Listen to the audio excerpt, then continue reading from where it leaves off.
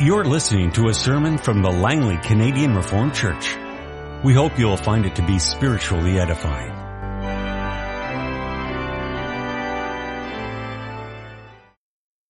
Our reading this morning is from John chapter 17. Herein we read the prayer of our Lord Jesus Christ to his Father for the sake of his disciples and church before he is going to be betrayed, handed over to be killed. After Jesus said this, he looked toward heaven and prayed, Father, the time has come. Glorify your Son, that your Son may glorify you. For you granted him authority over all people, that he might give eternal life to those you have given him. Now this is eternal life, that they may know you, the only true God, and Jesus Christ, whom you have sent. I have brought you glory on earth by completing the work that you gave me to do. And now, Father, glorify me in your presence with the glory I had with you before the world began. I have revealed you to those whom you gave me out of the world. They were yours. You gave them to me, and they have obeyed your word. Now they know that everything you have given me comes from you. For I gave them the words you gave me, and they accepted them. They knew with certainty that I came from you, and they believed that you sent me. I pray for them. I'm not praying for the world, but for those you have given me, for they are yours. All I have is yours, and all you have is mine. And glory has come to me through them. I will remain in the world no longer, but they are still in the world, and I am coming to you. Holy Father, protect them by the power of your name, the name you gave me, so that they may be one as we are one. While I was with them, I protected them and kept them safe by that name you gave me. None has been lost except the one doomed to destruction, so that Scripture would be fulfilled. I am coming to you now, but I say these things while I am still in the world, so that they may have the full measure of my joy within them. I have given them your word, and the world has hated them, for they are not of the world any more than I am of the world. My prayer is not that you take them out of the world, but that you protect them from the evil one. They are not of the world, even as I am not of it. Sanctify them by the truth. Your word is truth. As you have sent me into the world, I have sent them into the world. For them I sanctify myself, that they too may be truly sanctified. My prayer is not for them alone. I pray also for those who will believe in me through their message, that all of them may be one, Father, just as you are in me and I am in you. May they also be in us, so that the world may believe that you have sent me. I have given them the glory that you gave me, that they may be one as we are one. I in them, and you in me. May they be brought to complete unity, to let the world know that you sent me and have loved them even as you have loved me. Father, I want those you have given me to be with me where I am and to see my glory, the glory you've given me because you loved me before the creation of the world. Righteous Father, though the world does not know you, I know you, and they know that you have sent me. I have made you known to them and will continue to make you known in order that the love you have for me may be in them and that I myself may be in them. Our text this morning is Psalm 123, a song of ascents. I lift up my eyes to you whose throne is in heaven. As the eyes of slaves look to the hand of their master, as the eyes of a maid look to the hand of her mistress, so our eyes look to the Lord our God, till he shows us his mercy. Have mercy on us, O Lord, have mercy on us, for we have endured much contempt. We have endured much ridicule from the proud, much contempt from the arrogant. Beloved congregation of our Lord and Savior Jesus Christ, there is this dangerous little lie that goes around in Christian circles. It's a dangerous little lie that fits better in Aesop's fables or Mother Goose's nursery rhymes than it does in Christian theology, and yet it pops up all the time. says that if you are a good little boy or a good little girl, if you are a good little Christian, you won't get into trouble. If you are a good little Christian, you will avoid trouble in your life. If you do the right things, the thinking goes, God will make sure that nothing painful or difficult will ever happen to you. We read from John chapter 17. There the Lord Jesus prayed to the Father in the presence of his disciples before his death. And he said, he acknowledged that they would face trouble in this world. In fact, he told them, or he prayed to the Father, and he made clear to them that when they acted in righteousness and followed after him, then they would face trouble and persecution. It would be precisely in doing what was right, in following their Lord Jesus Christ, that trouble would find them. In our psalm this morning, we see that the psalmist and these psalms, of course, they give expression to the community of believers, to God's people, to God's covenant people altogether. And so we see that God's people have faced trouble. They've endured contempt and ridicule. And in the face of that troubling situation, they call out for mercy. And so how are we to act? How are we to live? And how are we to live? How is a Christian to deal with the adversity and trouble that comes upon them in this world? Are they to say, it is because I was not the good little Christian that I was supposed to be? How do we respond when trouble and persecution strike us? Our theme this morning is that the pilgrim seeks the mercy of God. The pilgrim seeks the mercy of God. In this we see the sovereignty of God's position, and we see the humility, the lowness of our position as we call out to the Lord, have mercy on us, O Lord, have mercy. And so we come this morning to the fourth song of ascents, to Psalm 123, a psalm along with those other songs that the pilgrims would sing together as they made their way up to Jerusalem for the yearly feasts, the 3 times yearly festivals. And we see that the psalmist is no longer looking to the hills, as in Psalm 121, I lift up my eyes to the hills, where does my help come from? But we've moved along, and the psalmist now in Psalm 123 says, I lift up my eyes to you whose throne is in heaven. No longer to the hills, now directly to him whose throne is in heaven. Some would say that this shows a certain progression, a certain maturing on the part of the pilgrim. That is possible, but it seems more likely that it has to do with the nature of the threat. In Psalm 121, the nature of the threat was this general threat. There's hills. I don't see the danger, but I know in those hills is some danger. Psalm 123, the situation is different. The pilgrim has come through the danger. They have already endured the ridicule and the contempt. They have already faced the trouble. They are right even in the middle of it. They don't need to look around for the danger. The danger has already found them. The danger has found them. But that's okay, because they lift up their eyes and they look to him whose throne is in heaven.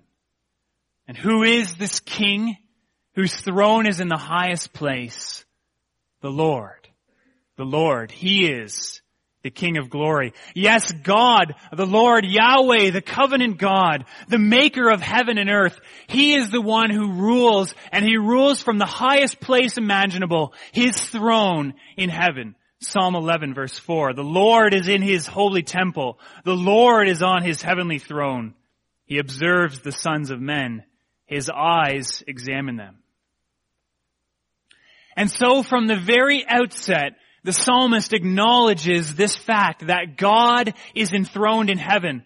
Before describing the trouble even that he faces, he faces the Lord in faith. He looks to him. This, brothers and sisters, is the posture of faith. This is the posture of faith. To look first to God. He is the center of our lives. He is the sole source of our security. Yes, it's like a home alarm. It's like a home alarm. Our faith in the Lord, you need to have that alarm installed before you get to the trouble, before the trouble comes. It needs to be functioning before the thieves come. To activate it once they've come and burglarized your house is to initiate it too late. So it is with faith. We look first to the Lord. He is the sole source of our security. In him we find our life and our strength and our comfort. And then, brothers and sisters, let the troubles come. We look to God. Our help is in the name of the Lord. And the manner with which the psalmist looks to the Lord is striking. This image here is a very memorable one. Psalm 123 is memorable because of that verse 2. You do not come before the King of the universe in pride or pretension. You come before him in humility. You humble yourself before him. The psalmist doesn't approach the Lord like his most trusted advisor. Here's what's going on. Here's what you need to do about the situation. Or his golfing buddy. He comes before him like a slave before his master, like a maid before her mistress. And so that comparison, that memorable comparison is made. As the eyes of a slave look to the hand of their master, as the eyes of a maid look to the hand of her mistress, so our eyes look to you, the Lord our God. So it's a memorable comparison, but yet, as we've seen in these songs of ascent, sometimes in the tightness of the language, it's difficult to know precisely what the psalmist is referring to. So what is it about how a slave looks to the hand of their master that the psalmist is speaking about here? And there is some debate. Some say that what's being talked about here is the tendency of Eastern slave owners to use their hands to give commands to their servants. There's a quote that I came across. The attendants watched their master's eye and hand to know his will and to do it instantly. And so the master, with a wave of a hand, with a flick of the finger, would command the servants to prepare a table, bring out the food, clear the table, get the wine, whatever it was. They would do it with hand signals. Others see here in this imagery a slave looking to the punishing hand of their master.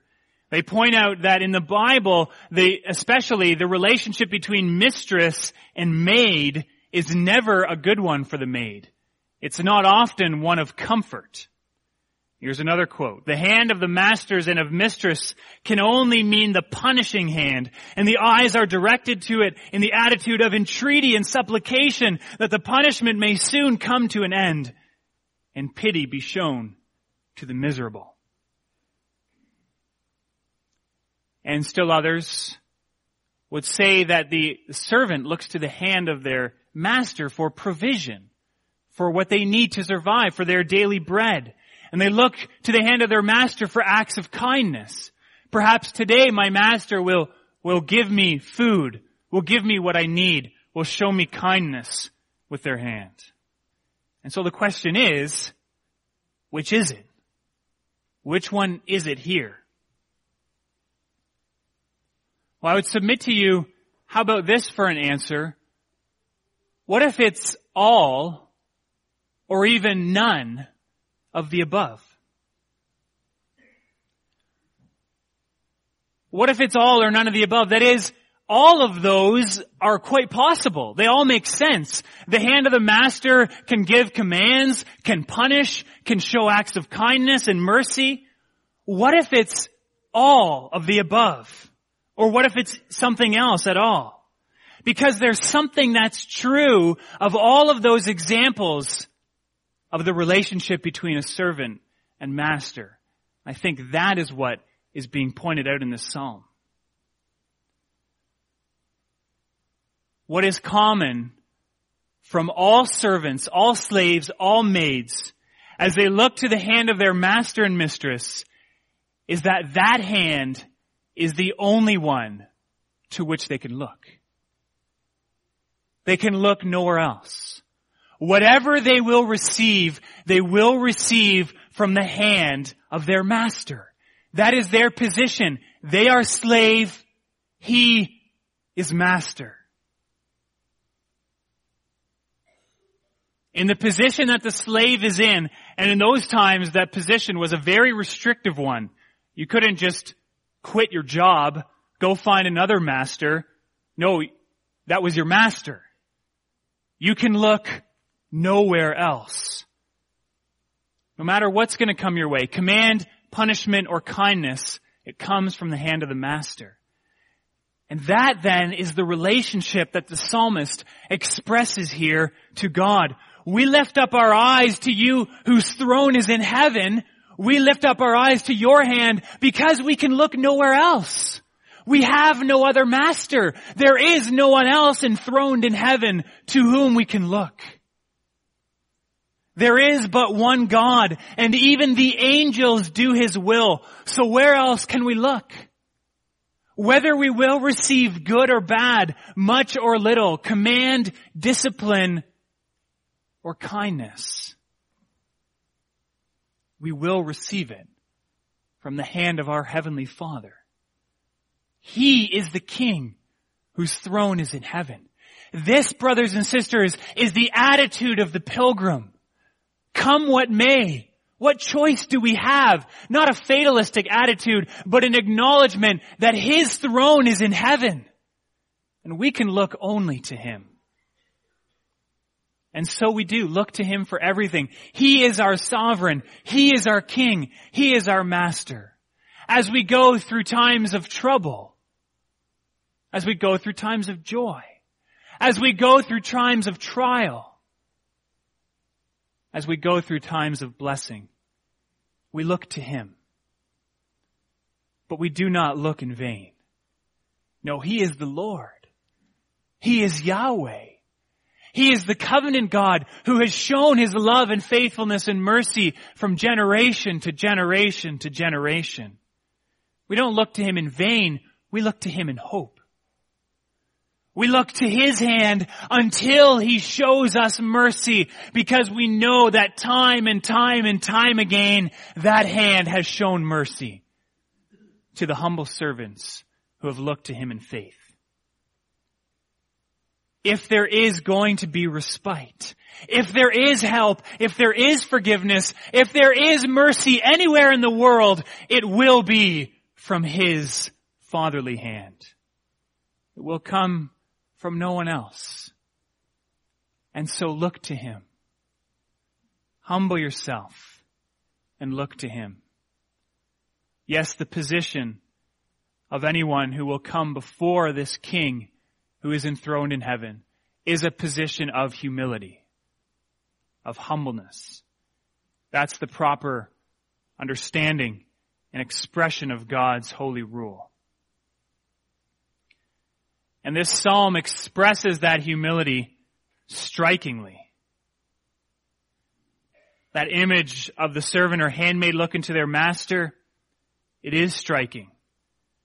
We have nowhere else to look. There is nowhere else that we can look for mercy, but yet, we do, don't we?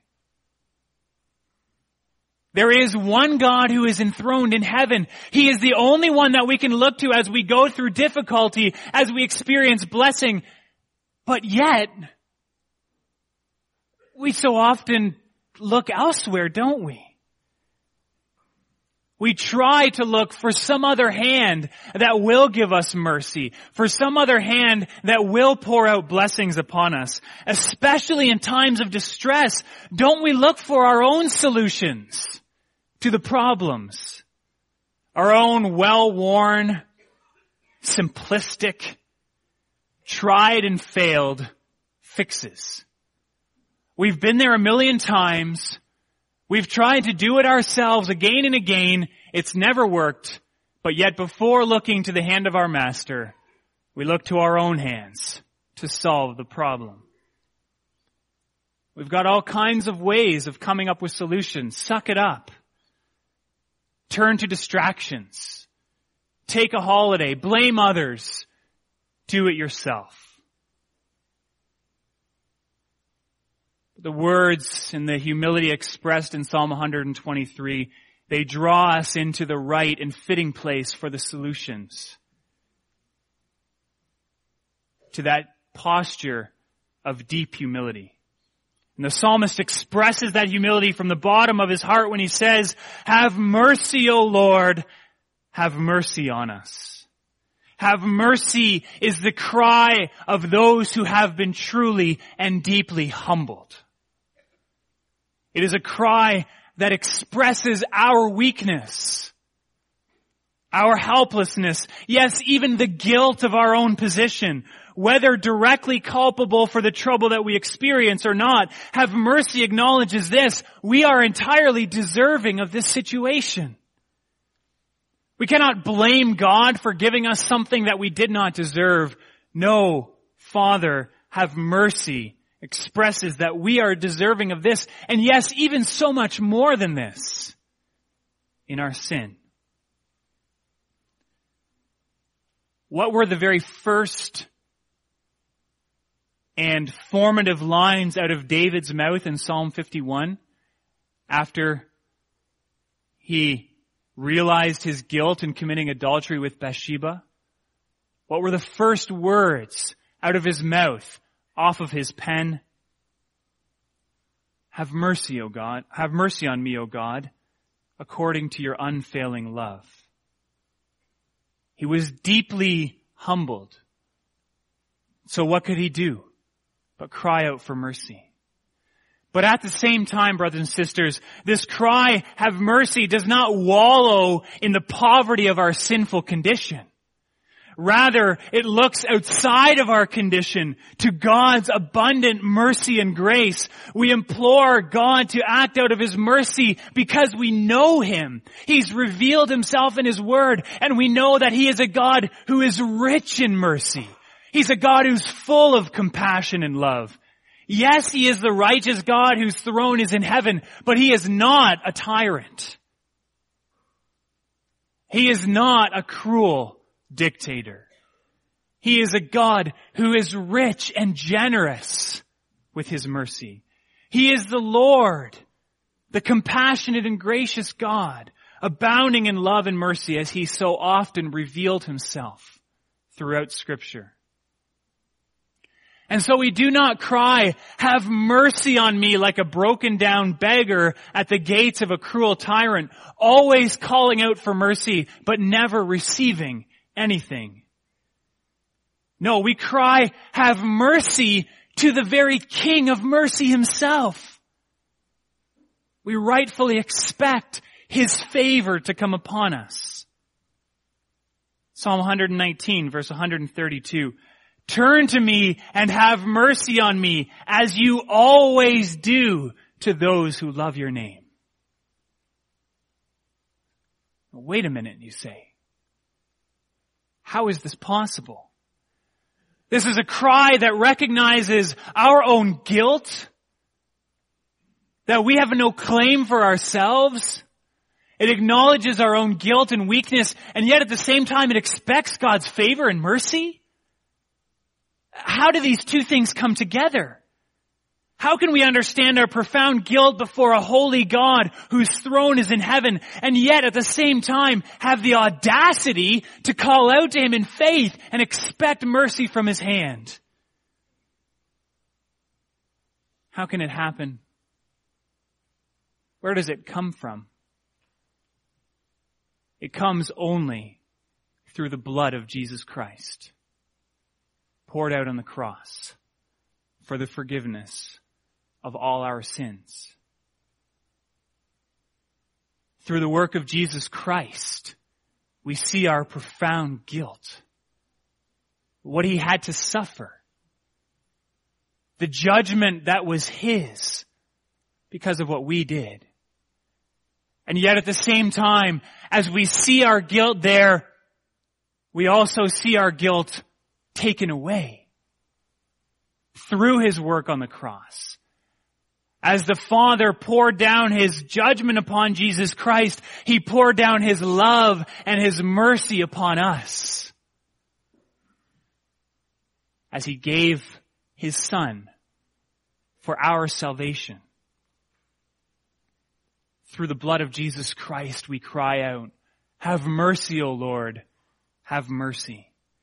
This then is the attitude that resonates with what we will witness later this morning in the baptism of Chad Chillibeck. As he will, through his profession and baptism, acknowledge his sin and weakness. And he will look to God because he's come to realize that there is no one else to look to for mercy. No other Savior for what afflicts his soul. And he will, and he does seek mercy and forgiveness in the blood of Jesus Christ, that sacrificial Lamb of God, as God promises through this sacrament, the forgiveness of sins. In Jesus Christ do we find complete satisfaction. Only at the well of God's grace is our thirst for mercy truly satisfied. And so Chad is being baptized into God's covenant, the place where God's mercy works. Into God's church, where God's mercy is proclaimed, sealed into God's family, where God's mercy is realized. That is what we will see in baptism, and it resonates with what is going on in this psalm. And so you might think then, well, Chad is being baptized into the church, into the covenant, into God's family. Chad must be therefore being saved from a lifetime of difficulty and trouble and persecution. But no, he is not. In fact, Chad, you are being baptized into a life of difficulty and trouble and persecution. Yes, God is sovereign. Yes, we trust in him, but that does not extract us from difficult and trying circumstances. The reality is that even as we call on God for mercy, even as we receive mercy through the blood of Jesus Christ, life does not turn for us into a field of tall grass and flowers, of birds chirping in the trees as we dance along the mountaintops to the tune of "The Hills Are Alive" with the sound of music. It's not what happens as you live by faith. The occasion for this psalm is scorn and contempt. The scorn and contempt, in fact, of the enemies of God, the proud and the arrogant.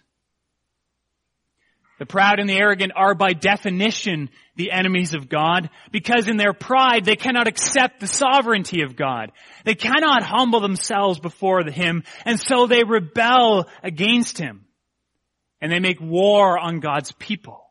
They scorn them. They don't understand their humility. They don't understand their position. Why don't you pick yourself up and do something for yourself for once? They're not humbled by their weakness and sin. They're offended that someone would point it out for them. And so they recoil in horror. And they strike out against God and his people. They harden themselves against the humility that is expressed by those who are slaves of the Lord Jesus Christ. God's people, because they are God's people, have often lived under this opposition from their enemies. It's so common, in fact, that it makes this psalm impossible to date. You might think, well, okay, look for a situation in the history of God's people when they have endured scorn and contempt and ridicule from the proud and the arrogant. But that is the history of God's people. Abraham could have sung this psalm. The people during the time of the judges could have sung this psalm. David could have sung this psalm. Elijah could have sung this psalm. Nehemiah could have sung this psalm. And it has not changed in the New Testament. The disciples felt it. The early church felt it. The believers through the Roman Empire felt it. The believers through all history have endured contempt and ridicule from the proud. They have felt this opposition. The trouble has found them as they serve the Lord. Yes, our Lord Jesus Christ, just as He Himself was about to be handed over to contempt and ridicule from the proud and arrogant, He taught His disciples and all believers to expect the same. In fact, for us, the person and work of Jesus Christ becomes the divide. It becomes the deciding factor. He is either the cornerstone of your life, or He is the stumbling block over which you fall. When you come to Him, you either harden yourself in your pride, or you humble yourself before Him. When you come up against what Jesus Christ has done and what that means for who you are in your sin, and therefore what is possible through His blood, there are only two ways to go. You can harden yourself in your pride, and you can follow the rest of the world as they heap scorn and contempt upon Christ and His followers. Or as you come before His gospel, you can be humbled, deeply and truly humbled, time and time again brought to your knees before Him. Yes, that path may mean enduring pain and persecution, but what is that to you? When you come to know and believe what Jesus Christ has done and you know who He is, then you prostrate yourself before Him. You humble yourself before Him and you say, I look to You like a slave to his master, and whatever You will bring me will be mine. You look to Him whose throne is in heaven and you say, have mercy on us, O Lord. Have mercy on us.